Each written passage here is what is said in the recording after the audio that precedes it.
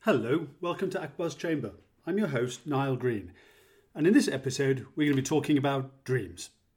Now, everybody has them, but of course different cultures, different religions, and indeed different movements within those religions have varying views over time about the meaning and significance of dreams. So in this episode we're going to be talking about dreams and Islam, and how Muslims have understood dreaming in general and interpreted specific dreams individually.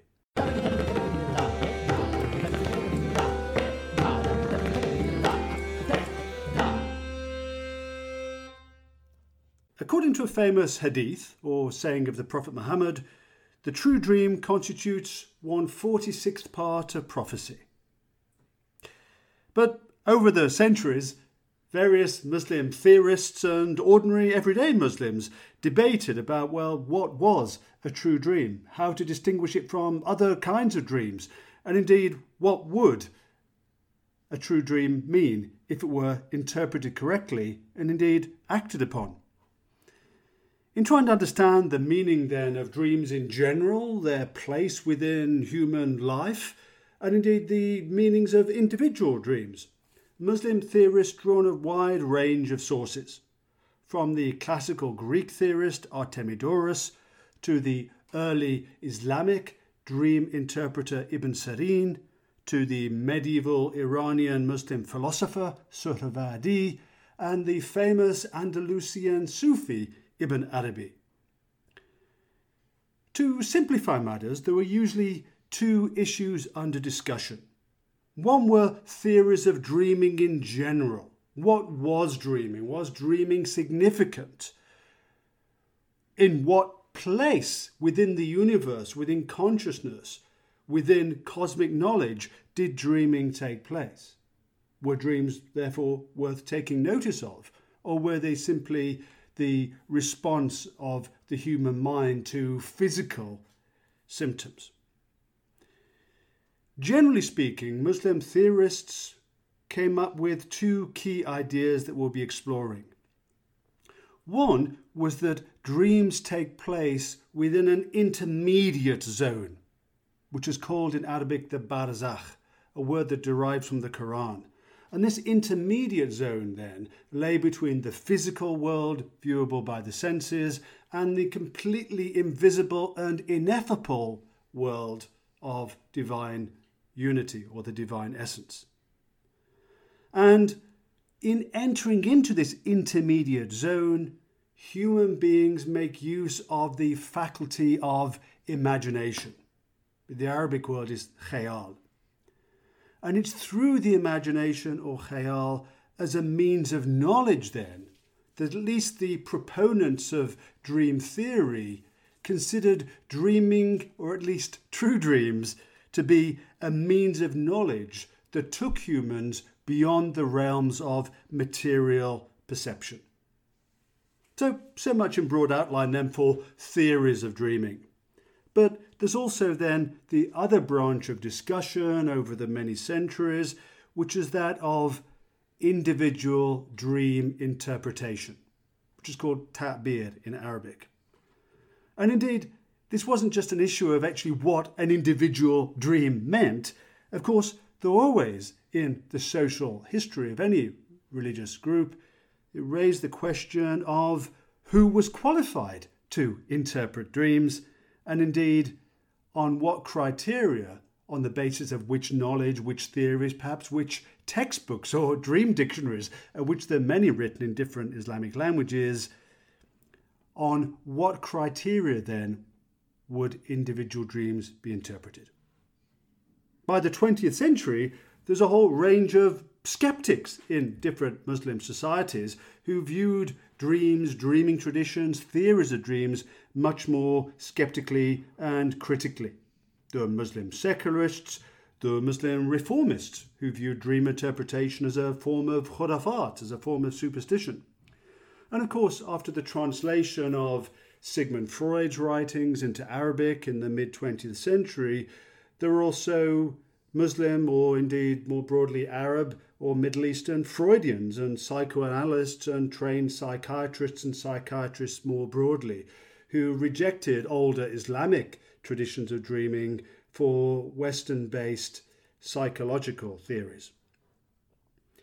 Today, we'll be looking at a specific case study. We'll be turning to 21st century Egypt to see the different ways in which dreams have been understood, debated, criticized, and valorized. Leading us through this discussion is Amira Mittermeier. She's a professor in the Department for the Study of Religion and the Department of Anthropology at the University of Toronto in Canada. And she's the author of Dreams That Matter, Egyptian Landscapes of the Imagination, which was published by the University of California Press in 2010 and won the Clifford Geertz Prize from the American Academy of Religion. Hello, Amira. Welcome to Akbar's Chamber. Hi, Niall. It's good to be here. Well, today we're going to be talking about dreams. Now, of course, everyone in the world presumably has dreams, but some cultures, societies, and of course individuals talk about them more than others, and some take them seriously in different ways, depending on what a dream is conceived to be. Is it something purely physical? Is it something psychological? Or indeed, is it something spiritual? These questions in terms of the location of the dream within, let's say, the individual person, the physical, the psychic, the spiritual person, beg further questions. Where does the dream belong, if anywhere, within the larger cosmos? Does it exist outside of the human being or the human body? And if so, where exactly in the cosmos? And these questions among Muslims have been a major concern since the time of the Prophet, and indeed in the Quran, through the earlier Muslim scriptures, of course, of the what Christians and Jewish peoples called the Hebrew Bible and the New Testament. Of course, dreams are part of the scriptural tradition of Islam, both in the Quran beforehand and then in the life of Muhammad, as well as various classical period Muslim dream interpreters and theorists and philosophers who take dreaming very seriously. So to start us off in our conversation, where we're going to move much more to recent times then in the late 20th century and early 21st century Middle East, but looking back to give us some perspective, Amira, can you outline for us some of the classical Islamic theories of dreaming, and particularly the key concepts of the barzakh and khayal? Sure. So first, it's important to say that there are indeed extensive theories of dreaming in the Islamic tradition, and that dreams are a big deal in that tradition. I would say that dreams hold a central place in the tradition, both as it is, as a textual tradition and a tradition as it is lived. And this really goes back to the beginning. It goes back to the Prophet Muhammad receiving the revelation of the Quran in the form of dreams at first. So from the very get-go, you have an intimate link between prophecy and dreams, or a particular kind of dream, at least. I'll come back to that. And importantly, it's not just the Prophet Muhammad's dreams that matter, but the Prophet himself is said to have asked his companions every morning what they had dreamed. And the Prophet himself is said to have noted that the dream is one of 46 parts of prophecy. So this is really important because it means that from the get-go, you have first this link between prophecy and the dream experience. And then secondly, this idea that not only prophets receive prophecy, right? Not only prophets can have prophetic experiences, but rather, in a sense, technically anyone, because again, the dream itself offers access to the prophetic. Again, like I noted briefly, it's not that all dreams matter in the Islamic tradition, but that rather there's a distinction between three kinds of dreams. In the classical tradition, in dream manuals, and also applied today in many contexts. And that's between the Hulm, which is a dream that comes from the devil or the jinn, and is usually a scary dream and is somewhat similar to what we would call a nightmare. And then secondly, the hadith, the so-called hadith nafsi, so literally talk of the self, which comes close to what we would think of as a dream in a kind of Freudian model, so a form of wish fulfillment, say. And then lastly, the most important category, the ru'ya, which is really, the one that's at the heart of this, and that's the dream vision or a divinely sent dream, and can also be a waking vision. So ru'ya can refer to both, actually. So already we can see, how dreams open up to a whole field of interpretation, but also prior to that, categorization. So which dream really comes from God, which dream is just a form of wish fulfillment. But to the extent that you accept the possibility of dream vision, so ru'ya, the plural of ru'ya, these dreams are then seen as offering access to an elsewhere, to the divine, to offering up a form of knowledge, also about the future. Again, a link to prophecy here. And this is, as we can see, quite different from a kind of dominant psychoanalytic dream model that we usually resort to often, right? Such as Freud's classical model, where a dream is projected outwards from your unconscious. It's a product of the mind. In the Islamic tradition, dreams come to you. They're not produced by your mind in the same way, right? So this is reflected in language, where people would say, Gili fil manam, it came to me in my dream. For instance, the prophet came to me in my dream, or they would say, shufte ru'ya, I saw a vision, as opposed to saying, I dreamt of, halimte bi, right? When it comes to these significant dreams. So it's not the dreamer who's active, but it's more something that happens to you, something that comes to you. And underlying this is really this understanding of the imagination, or al-khayal, the term that you introduced already, which is distinct from fantasy. So al-khayal would be the imagination, fantasy would be wahm in Arabic. And so fantasy, the way I would distinguish them from my readings in the Islamic tradition is, it's what gives you access to the unreal, in the sense of you only imagined that, it was only a dream, a kind of devaluation of what's imagined. Whereas the imagination, or khayal, gives you access to the real with a capital R, which is also the divine. And so I think of the khayal as a kind of space between God and human, visible and invisible, spiritual and material, and at the same time, a mode of access to that space. And so again, the imagination opens up a way of receiving knowledge, and the imagine in this case would be the real, not the unreal. And if I can go for a second to one of my key interlocutors in Egypt, who explained al-khayal nicely, I believe. So this is Sheikh Salahuddin al-Qusi. So I just want to quickly put it in his words. So he would say, if you imagine a friend, you can bring him into presence, even if he's not here. You have to use your imagination. You have to imagine the prophet and the prophet's companions. You imagine what they were like and what it was like to live at that time. Then through your imagination, you make them real. They're around you. So these are his words. And there's a really important slippage in this, which is that you bring the prophet and the prophet's companions into existence by imagining them, but at the same time, in a spiritual sense, they're always already present. They're around you, as he says. So they're present and they're made present through the imagination. And this model of the imagination is what's so central to the dream vision, I would say. And this takes me also to in-betweenness, which is linked to the other term that you mentioned, which is the barzakh. So again, imagination takes us into this realm between visible and invisible, human, divine, made and received, right? The dream is both made and received. And so this connects to the barzakh, which is usually understood as the space in which the souls of the dead dwell until Judgment Day. And through dreams, you can enter this space, this in-between space, or in other narrations, the souls come to you from the barzakh. In any case, the barzakh becomes a meeting ground through dream visions. And in thinking about dream visions and what they are and what they do and how people relate to them, I thought about, I kind of resorted to a barzakhian logic more broadly beyond the space of the dead, in that the barzakh as a concept draws us again into in-betweenness, right? It's beyond an either or. So you might really, really, really want to see the Prophet Muhammad, And then you see the Prophet Muhammad in a dream. So it is a form of wish fulfillment, yes, but it also is the Prophet coming to visit you in a dream. So it's both and, right? And the Barzakh opens up into a both and for me instead of an either or.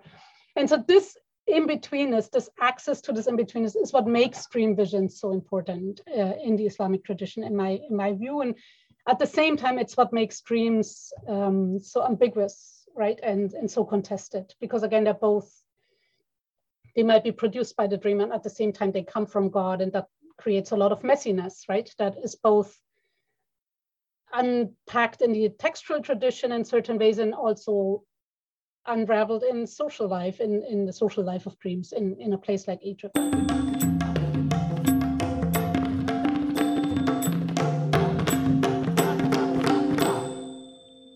Well, that's so interesting, Amira, and you've brought us to some really kind of key concepts that distinguish the Islamic tradition of understanding dreams and valuing dreams from what's become, I suppose, the dominant sort of Freud-based and broadly psychoanalytic model of dreams, as you say, of being a product of the human self, being sort of inward, as it were, and projected outwards from the unconscious.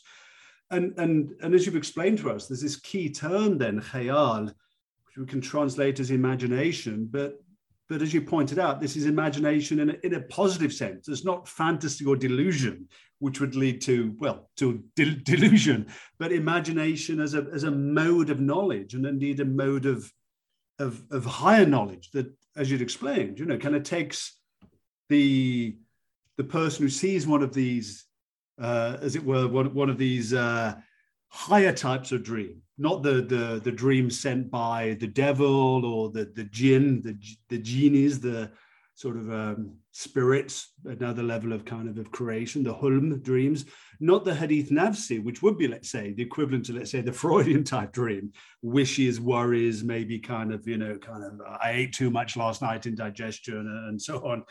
But this kind of ru'ya, as you've explained, the dream as a mode of knowledge that takes us, as you put it very, very nicely, potentially takes the human being to a vision through this imagination of reality with a big R. And that's really important, because one of the names of God in Islamic tradition is Al-Haq, the real, the absolute reality. So it gives us this sense then that dreams, or at least this type of dream, the ru'ya, is a form of knowledge. And is that epistemological form of knowledge, form of dreams as a mode of knowledge, dreams as a mode of epistemology, which drew in, of course, so many Islamic philosophers, Sufi theorists, theologians, but nonetheless as ways of trying to explain and help people understand practice, because people are having dreams all the time. They need to distinguish what type of dreams, and then the practice then of a dream interpretation and how to act on them. And he brought up that other sort of element then, which I think is really important then, of dreams of the Prophet Muhammad. And there's another famous hadith that we use saying of the Prophet, which you all know well, which is when the Prophet says, "Whoever has seen me in a dream has truly seen me."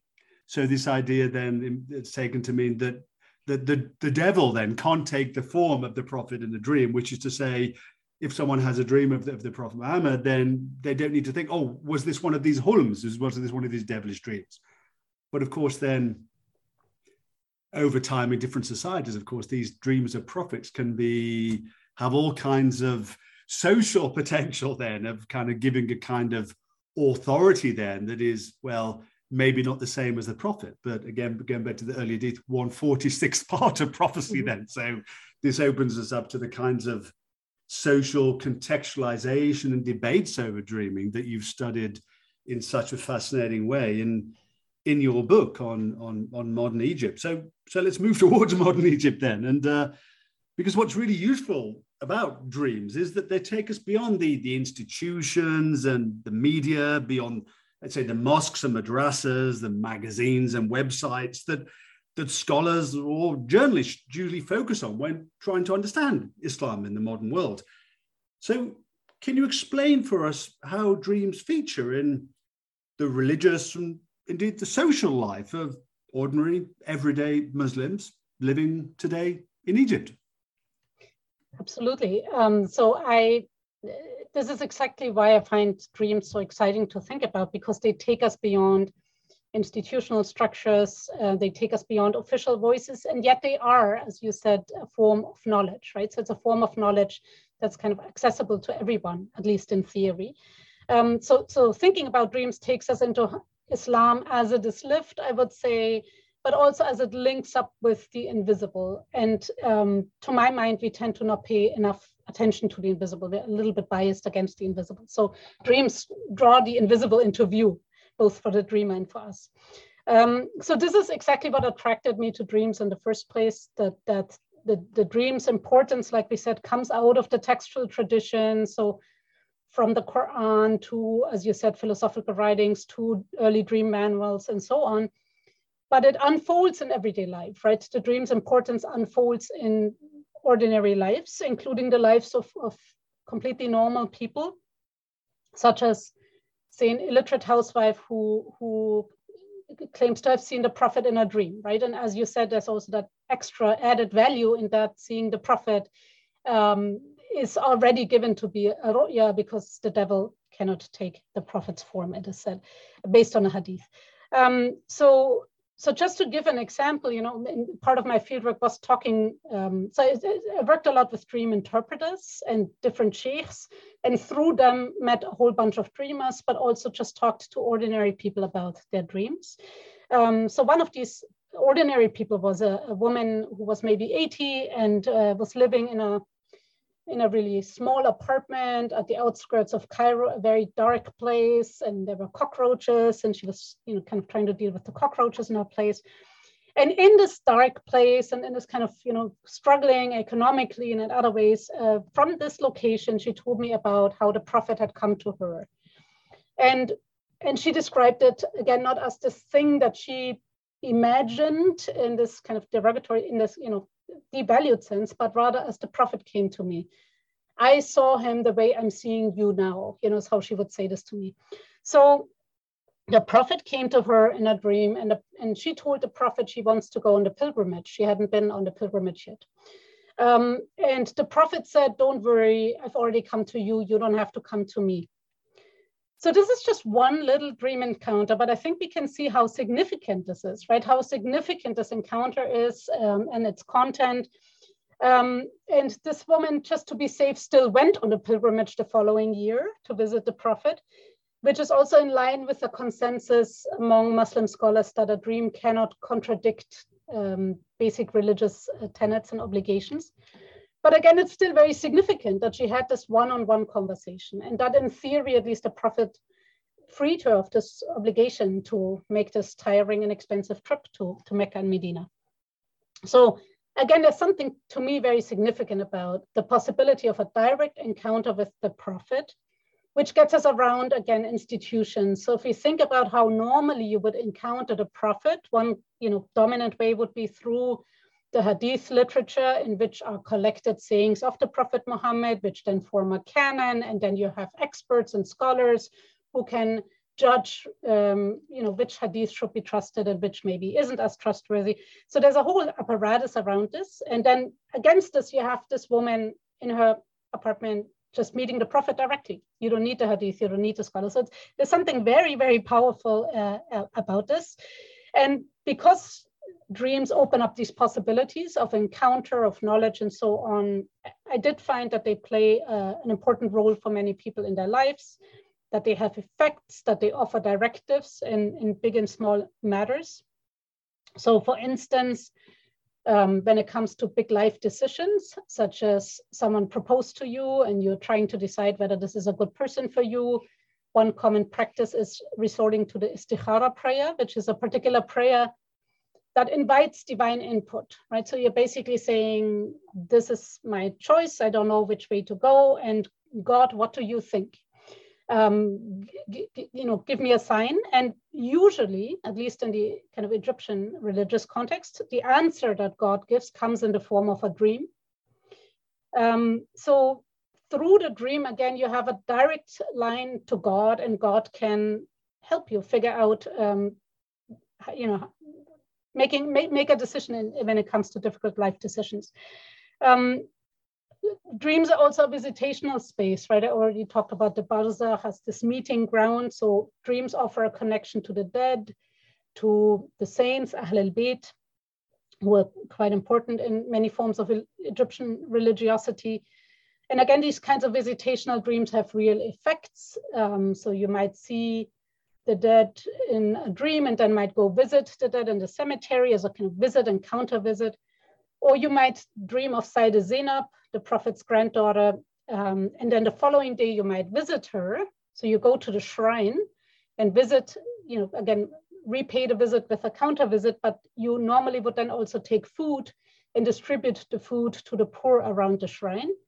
So again, these are very small examples, but they show that there's an interface between the visible and the invisible, that dreams, this thing that happens at night that has no real materiality has a real material effect. So I tend to think of dreams as opening up these, fields of relationships. They offer a connection to the dead. They offer a connection to the Prophet Muhammad, this immediate connection, which again is very significant. They offer a connection to Ahl al-Bayt, the Prophet's saintly descendants. They offer a connection to God, a direct connection to God. And then also socially, they create relationships, right? They create a relationship to dream interpreters. People go and get their dreams interpreted. To sheikhs, sometimes you go to religious authorities for help with interpreting, or maybe to your grandmother who might be good at interpreting dreams, right? So they have social effects, ethical effects, material effects. They sometimes also have political effects, we could say. So, or they can become entangled with politics in interesting ways. So at the time of my fieldwork, there was one rather small political party that many ridiculed, but it was still interesting because it had been founded because of a dream. And the guy who founded it believed that all political decisions should be based on dreams or dream visions. So he would send letters to the then President Hosni Mubarak with his dream messages. Of course, he never got a response. And again, people thought this was a bit silly, but it's still interesting how he could, open up a space for have a political party whose platform really is politics should be guided by dreams. But also, if you look to the Egyptian uprising in 2011, a number of people in the Sufi communities I've been connected to talked about having already foreseen, or dreamt of the uprising prior to it happening, right? So there's a kind of divine logic to history. Tahrir itself as an experience was already dreamt beforehand. You also had people at the Tahrir sit-in, so the decisive kind of 18 days when people took over the square in Cairo. You had reports of dreams of the Prophet Muhammad coming to the square and shaking hands with the protesters and blessing them. And these dreams circulated, right? There's again a social life to these dreams, and dreams get told and retold. And there's, again, there's a political significance to that. Dreams also figured in Muslim Brotherhood speeches, including at the Rab'a sit-in.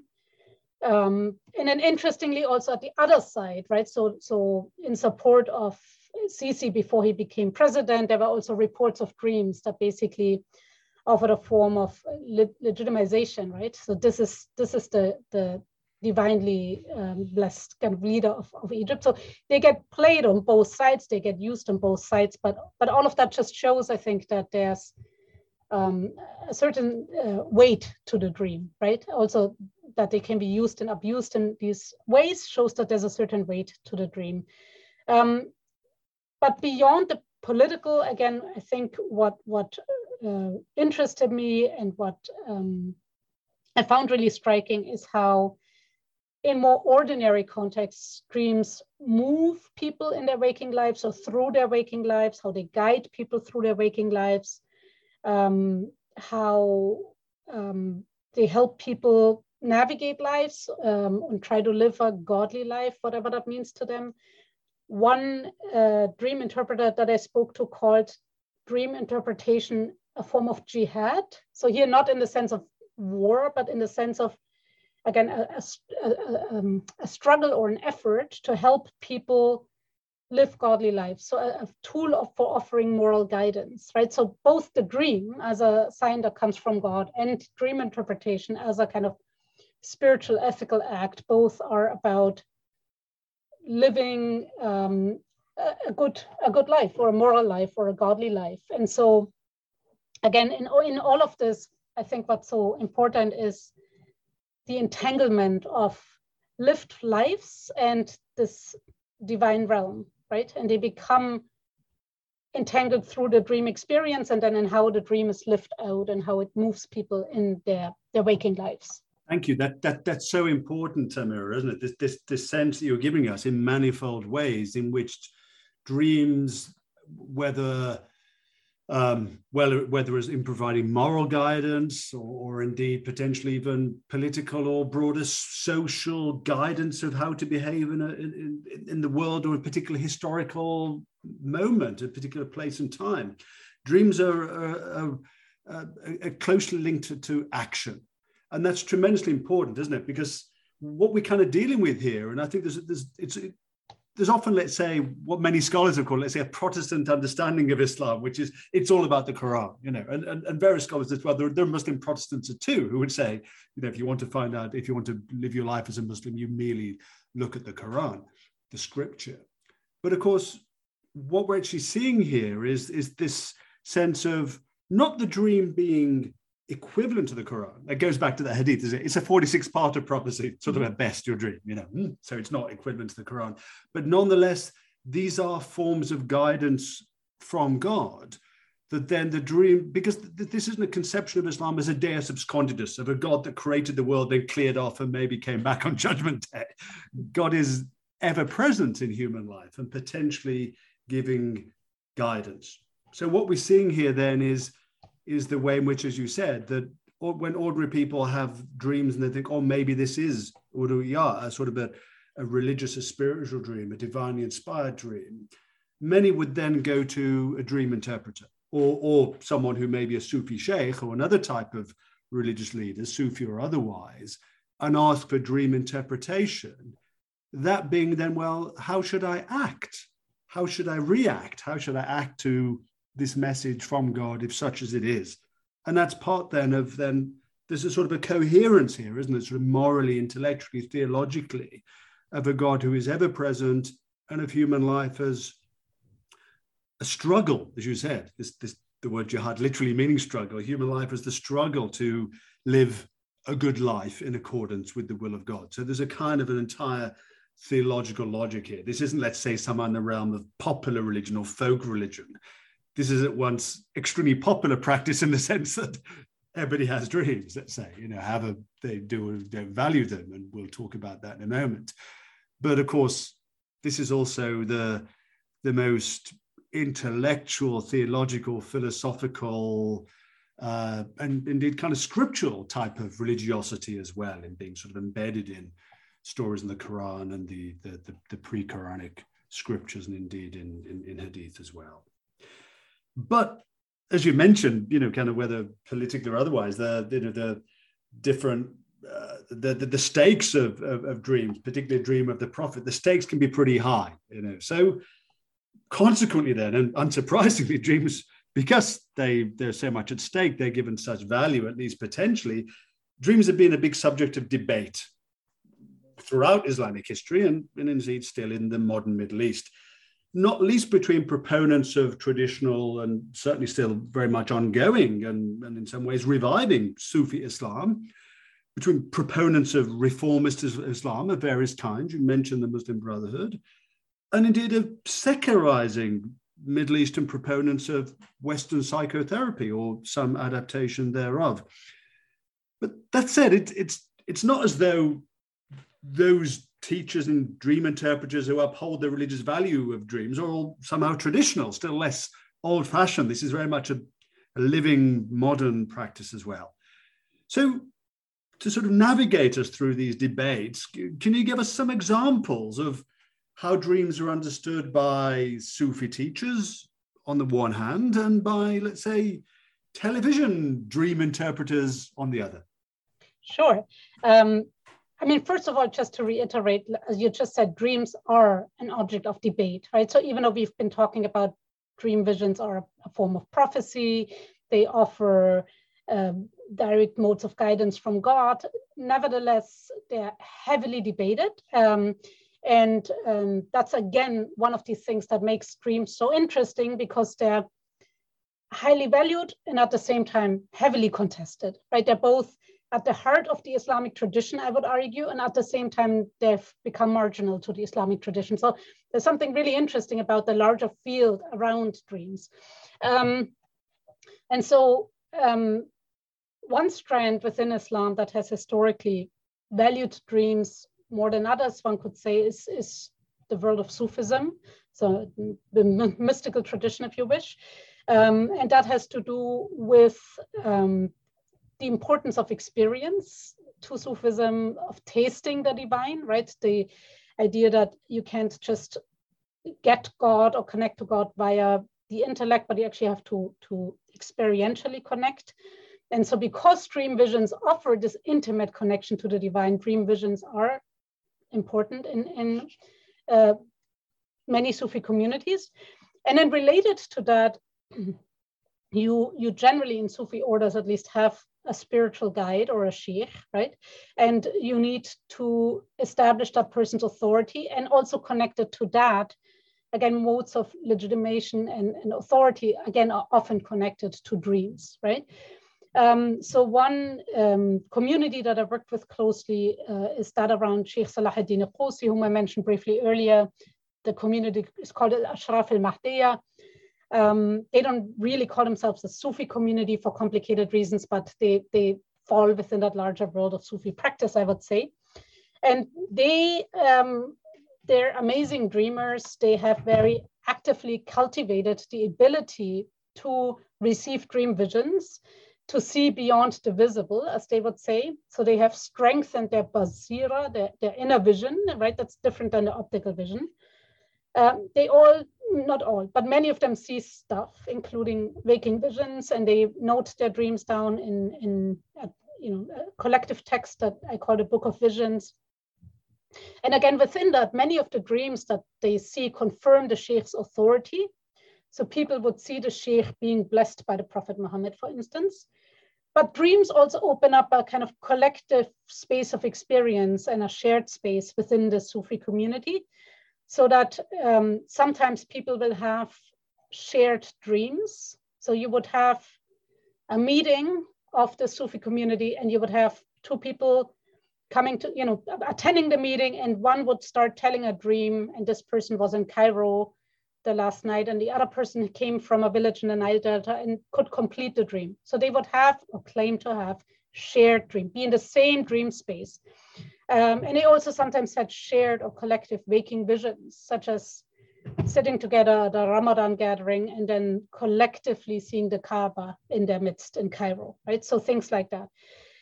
So in these kinds of Sufi communities that really embrace the potentials of dreaming and of seeing beyond the visible, again, dreams can open up a shared space of experience. They can ground the Sheikh's authority, and they can, in fact, form the very community. But again, within that, what's interesting is this tension that on the one hand, all of these members can dream these kinds of dreams, and on the other hand, you have a Sheikh who is the expert interpreter and who helps, can mediate between the divine and this human world of imagination. So you always have this tension between a direct link and a need for an interpreter and a guide when it comes to these dream worlds. So again, within these Sufi worlds, dreams are especially valued, and dreaming is cultivated in a certain way. But beyond Sufism, there's an interest in dreams, and one form that took, at the time of my fieldwork, were TV programs where they were quite popular, where, for instance, in one program, you would have a psychologist and a sheikh who actually came from an Azharite background, so was tied to kind of the authoritative institution of Sunni Islam, but did this on the side. And so the sheikh and the psychologist would be there as the two expert interpreters, and people would call in and tell their dreams. And then they would be directed to either, if it's Hadith Nafsi, right, it goes to the psychologist. And if it's a Ru'ya, then it goes to the Sheikh. This program was discontinued, this particular program, while I was in the field, because, again, dreams can be very unruly, like we said, right? Because dreams, there was a particular dream that was told that Al-Azhar worried would lead to social unrest.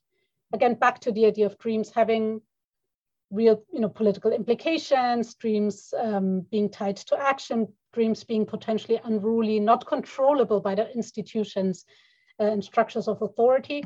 So Al-Azhar, the official voice of Sunni Islam at the time, issued a decree saying you shouldn't broadcast dreams and these kinds of metaphysical matters to the masses. And this was in line and echoing the state's aversion at the time to what they called excessive forms of Sufism. So this whole kind of Sufi world and this valuing of the imagination, once you bring it to the so-called masses, becomes unruly, dangerous, potentially problematic. So again, all of this means that dreams continuously are this vibrant field of debate, right? Whose dreams should we pay attention to? Who can really see a dream vision? Even dreams of the Prophet Muhammad, which seemingly are not contestable, critics would say, well, if you've seen the Prophet in a dream, it was really the Prophet, but how do you know you've really seen the Prophet in a dream? Maybe it was just a figure you made up with your imagination. So even there's a space for contestation. But within this field of debate, dreams continue to matter. Again, like I said, especially in Sufi communities. And what's important to say, I think, is that these communities are not somehow sealed off from society and just concerned with, kind of the spiritual world. They live their lives, this community, the Sharaf al-Mahdiya, many of the members come from rather privileged class backgrounds. They're engineers and pharmacists and doctors. And again, they live their life, they live in the world, they go about their careers, but they also cultivate this spiritual receptiveness. So again, as you said, it's not just a matter of the illiterate housewife, as a trope in quotation marks, or a matter of, old-fashioned or kind of those following a popular form of Islam. These are people who are holding quite privileged social positions. And it goes beyond Sufism too. I think that's important too. Again, the interpreter on television that I mentioned was an Azharite sheikh. So he was someone trying very hard to uphold the textual groundedness of dream interpretation. So the brief account we gave in the beginning about it's actually central to the Quran, the Prophet himself said it's part of prophecy and so on. He would amplify that and say this is actually part of the tradition. It's not outside of the tradition. Beyond, this is the kind of 2003 was the main time of my fieldwork for this project. So this was a time when television was still big. Nobody really cares about TV anymore, but dreams have moved into other mass mediated spaces, right? You have cyber interpretations of dreams. One of the dream interpreters I've worked with also interpreted for a website.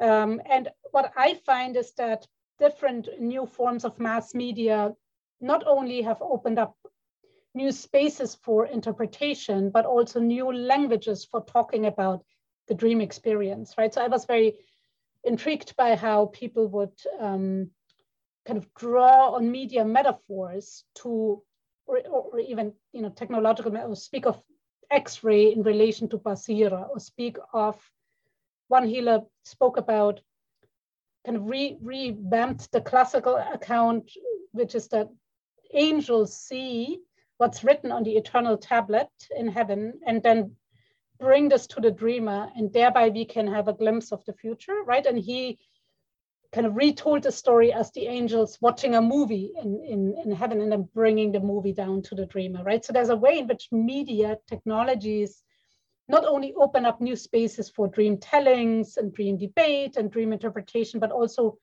create a new language for dream talk. So all of that, I think, is to say that dreams are alive and well, and many people, care about dreams and let dreams continue to move them and connect them. And at the same time, it's a living tradition, right? It keeps shifting shape. So the way dreams are conceptualized, talked about, imagined, doesn't just go back to the Quran and the Hadith, but it actually is constantly reimagined and is also informed by the dream space itself, right? So especially in Sufi communities, there's a constant learning about the imagination through the imagination, a constant learning about the nature of the dream vision and what it is and what it can do by way of dreams that the community sees.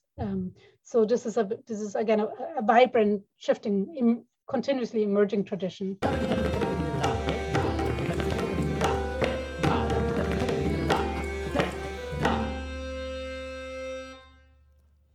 What you've mentioned here of the ways in which different media, whether television, the internet, or indeed in a sense the kind of the theological or indeed cosmic media in between us, mediators, which are the angels, of course, which are sort of very crucial kind of part of Islamic tradition, really. I mean, of the mediators between God and indeed the Prophet, the Quran being delivered through the mediation of the angel Jibreel, Gabriel, or indeed ordinary people in dreams. But the types of, let's say, man-made media, let's say, kind of human media, whether print, television, or the internet, of course, one can imagine how they become a big feature of debate and contestation, even, let's say, perhaps at a theological level, because so much of the language of Sufi Islam was of the language of the asrar, the language of secrets, and that this isn't for everyone. And indeed, the notion of a dream is sent to an individual, not necessarily to be, kind of broadcast publicly.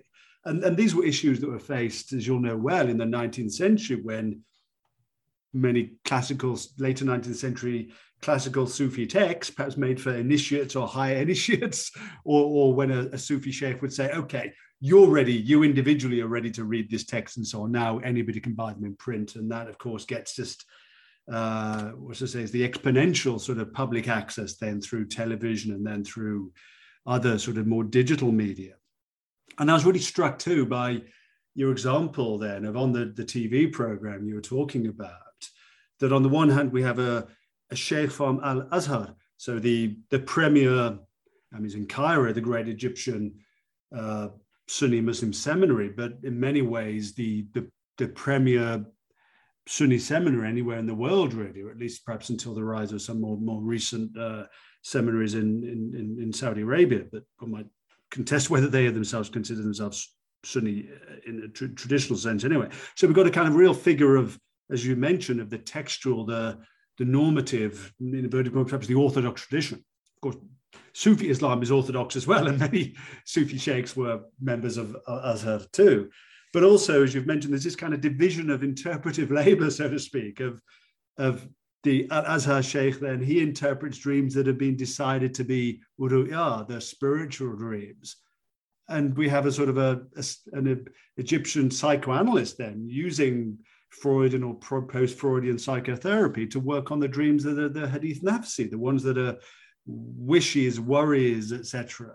So it's not here that we're in some kind of space or environment that is refusing to accept, in inverted commas, modern psychotherapy and so on. But it's just that has its place, which is for these, let's say, the dreams that Muslim dream interpreters, in many ways drawing upon ancient Greek interpreters. The early translation into Arabic of the Greek manual of Artemidorus was, again, classifying dreams that are sent from the gods for Artemidorus, or God, Allah, for the Arab Muslim translators of Artemidorus, or indeed the ordinary kind of dreams caused by, I remember a joke from childhood.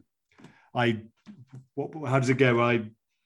I dreamt I ate a giant marshmallow and I woke up and my pillow was gone. I mean, it's a dreadful joke, but nonetheless, the dream of indigestion and so on, that Artemidorus or indeed Muslim theorists have always recognized. But perhaps now let's turn then not so much then to those who accept dreams, but they're more their skeptics and indeed their critics. So how are dreams and dream interpretation understood by Muslim reformists and indeed by medical and biomedical psychoanalysts? Again, we're taking the example of contemporary Egypt. Sure. Yes, I mean, let's first return to this basic tension that I've already laid out, of this ambiguity, which is that, again, dreams are at the heart of Islam, I would say, because there's nothing more important than the possibility of divine messages, arguably. And that's the very beginning of Islam, at the core of Islam. And at the same time, belief in dreams is dismissed widely as superstition, because what could be more dangerous than trusting your dreams, right? So again, the dream inherently is at the heart of the tradition and very ambiguously placed at the same time. So there is a lot of skepticism, there's a lot of critique, and I'm happy to say a few words about both reformists and psychoanalysts. But I want to say up front that I think it's also important that there's no clear line or no simple line to be drawn between those who embrace dreams and those who are skeptical, in that it's not that all Sufis believe in dreams, end of story. And it's not that all Salafis or Islamists don't believe in dreams, end of story, right? I already mentioned the Muslim Brotherhood, at least in recent years, actively circulating, using dream stories to legitimize their kind of political, their politics. So if we go back to Ashraf Mahdia for a second, that community that I mentioned, you know, I know that they're very invested in dreams. They work really hard at dreaming. They're really good at dreaming, but there's still skepticism in that community, right? They still say, well, you need the right person to help categorize what really is a dream vision. They say you can't trust all your dreams. They say also you have to be really careful not to publicize your dreams too widely, right? In line with what you mentioned, this kind of ethos of secrecy, right? They can easily be misunderstood. So there's care also in that community. So even those who believe in the possibility of divinely sent dreams can be skeptical as to who can see such dreams and to what extent you should talk about them and what you should do with them. So that's, I think, important to see. And even within the tradition, right, you have the space for skepticism built in, because not all dreams contain prophecy. Not all dreams are divinely sent. So already from the get-go, I said earlier, from the get-go, the dream is tied to prophecy, but also from the get-go, there's the possibility that the dream was just a dream. So beyond that, I would say that dream visions are a sensitive topic for a number of reasons. One reason is that they come quite close to prophecy, if not revelation. And at the same time, of course, the Prophet Muhammad is seen as the final messenger. So there's something quite tricky and unsettling about the possibility of people, ordinary people in the 21st century, claiming access to knowledge that comes from the divine. Second reason, I think, is that dreams can be quite unruly. They can include directives about the future, including, as we said, some that might have political implications or can contain subversive messages, right? So the example I mentioned of this TV program being discontinued because it just became a little too unruly, all this dream talk. And then a third reason, and this was actually quite important to many people I spoke to, is that dream talk is tricky because it can make Muslims look irrational. So this is, again, even people who in Sufi communities who care a lot about dreams, were always worried about that. You know, what am I doing writing a book about dreams in Islam? And am I not just reaffirming this trope of the irrational Muslim if I do so? Which really is a long-standing concern, right? If you think about the earlier reformists of the late 19th, early 20th century, like Muhammad Abduh and Rashid Rida, right? They were quite concerned to emphasize that Islam is about reason and the rational, to get rid of the superstitious stuff. They both thought it's dangerous to be invested in dreams.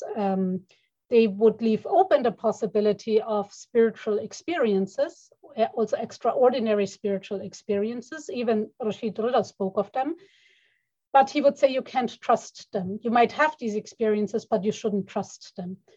So in many ways, this concern to me is an ongoing response to the claims of modernity and of colonialism, and also of certain Orientalist discourses that pitch Islam as inherently irrational, which is a trope that's still around in all kinds of ways.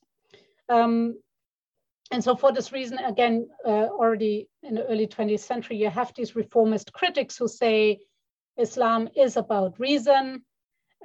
We cannot know the unknown, right? The unknown, again, with a capital U as el-Ghaib, this other realm that's connected to the divine. We cannot trust our dreams.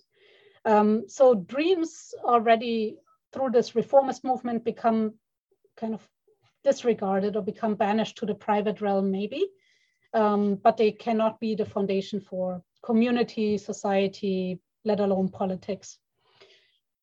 So I found at the time of my fieldwork many echoes of that concern, again, of Islam, an emphasis on the rationality of Islam, a concern about what it does to link Islam and dreams and what people would make of that in a larger discursive world where, again, Islam is Muslims are repeatedly pitched as somehow irrational, right? Or too emotional, too invested in the imagination, of whatever the version of that may be. So you have echoes of that, and you have echoes of that also in state discourse by Al-Azhar and so on. It's a constant attempt to contain, again, what I earlier called excessive Sufism. That's kind of was a phrase used by the government at the time.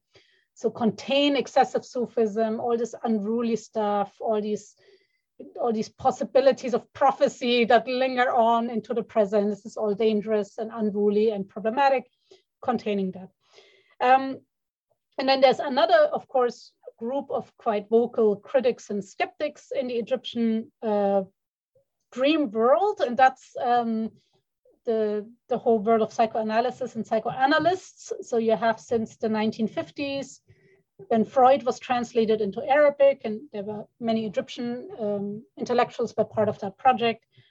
And psychoanalysis in Egypt today is mostly following this Freudian tradition and a little bit of Lacan. And so that, that world, or that kind of dream theory that gets embraced in that world, is quite skeptical of the religious dream models that I've been describing. So what to someone might be a visitational dream, again, the prophet came to me in my sleep, or is this understood as a form of divine inspiration or a form of guidance sent by God? From a psychoanalytic context, as it is practiced in Egypt predominantly, becomes contained within this framework of the unconscious, right? You might think you saw the prophet, but it's really just a form of wish fulfillment. And Freud himself, I find when I read Freud, is actually far more complex and open and interesting, and actually speaks about dreams as ultimately tied to the unknown, and was quite interested in things like telepathy. So he's a kind of interesting figure, and his dream book, his interpretation of dreams is actually very multi-layered, I find. But again, Egyptian psychoanalysts, at least the ones that are more outspoken when it comes to dreams, and participate in these debates about what dreams are and how we should understand them, overall are quite dismissive of the kinds of dream stories I've told, including, of course, this key dream of dreaming of the Prophet Muhammad. And they tend to dismiss religious dream interpreters as charlatans, and again, bracket all of this under the category of superstition. But so as I would say, these are the two main voices of criticism, right? That the reformists, rationalists, the psychoanalysts.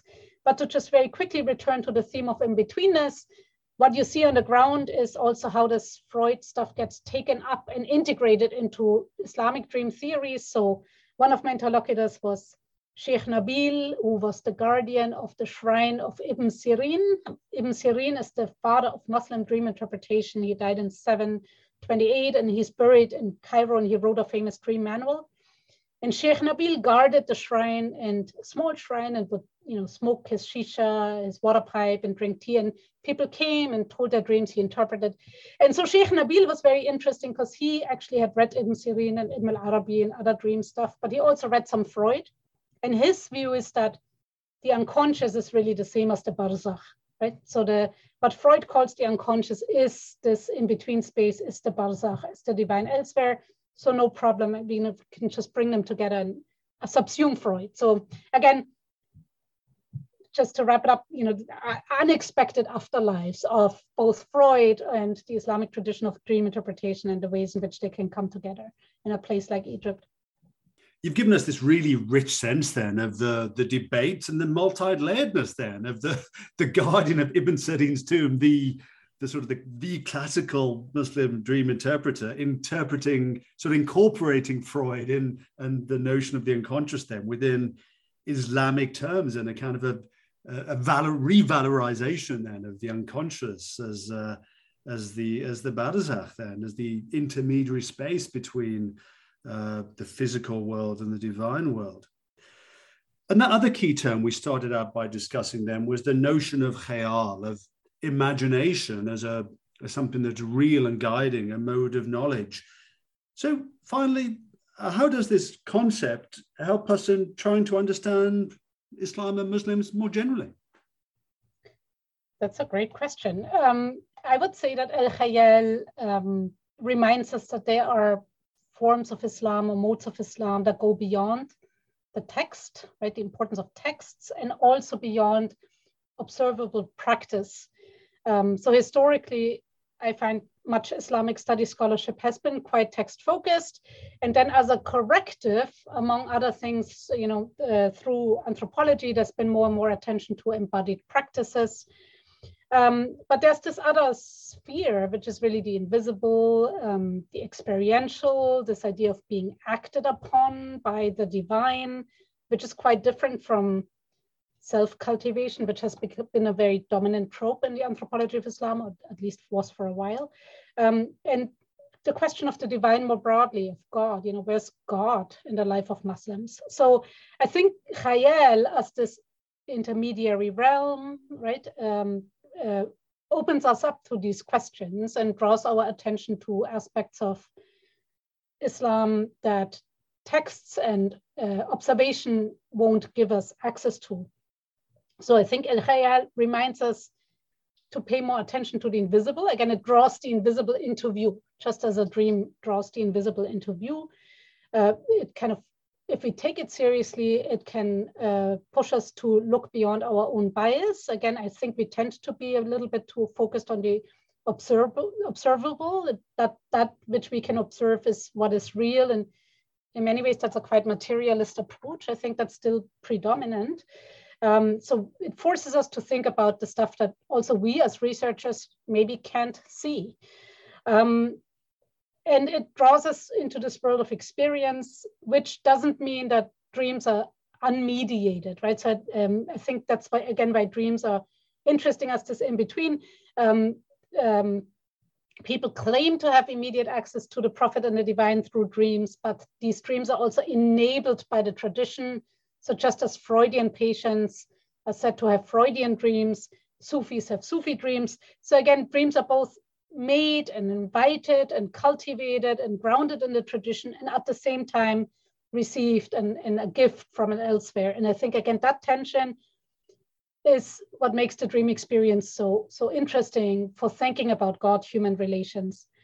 And lastly, I would just say that beyond, again, kind of being so concerned about proving that Islam is rational and is committed to reason, which I understand where the project comes from. But beyond that, I think we can think about resources from the Islamic tradition, like this vibrant tradition of dream interpretation that we talked about, to again challenge our own biases, investments in a particular idea of the real, and to draw, to consider the theories of the imagination that come out of that tradition and that are lived in the day-to-day, which I think can help us to think about the dreams and the imagination beyond religious contexts even. I found myself going back a lot to my earlier fieldwork on dreams and the imagination in 2011 during the Egyptian uprising and the Arab Spring, when people were talking about dreams a lot, dreaming of a better tomorrow, different tomorrow.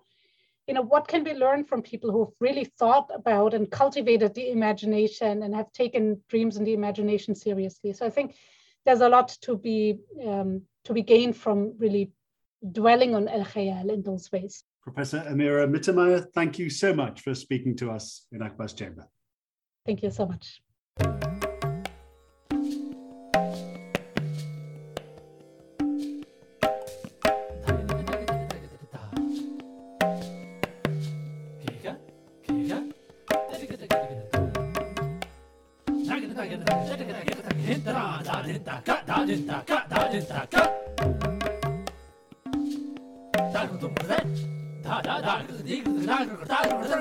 Da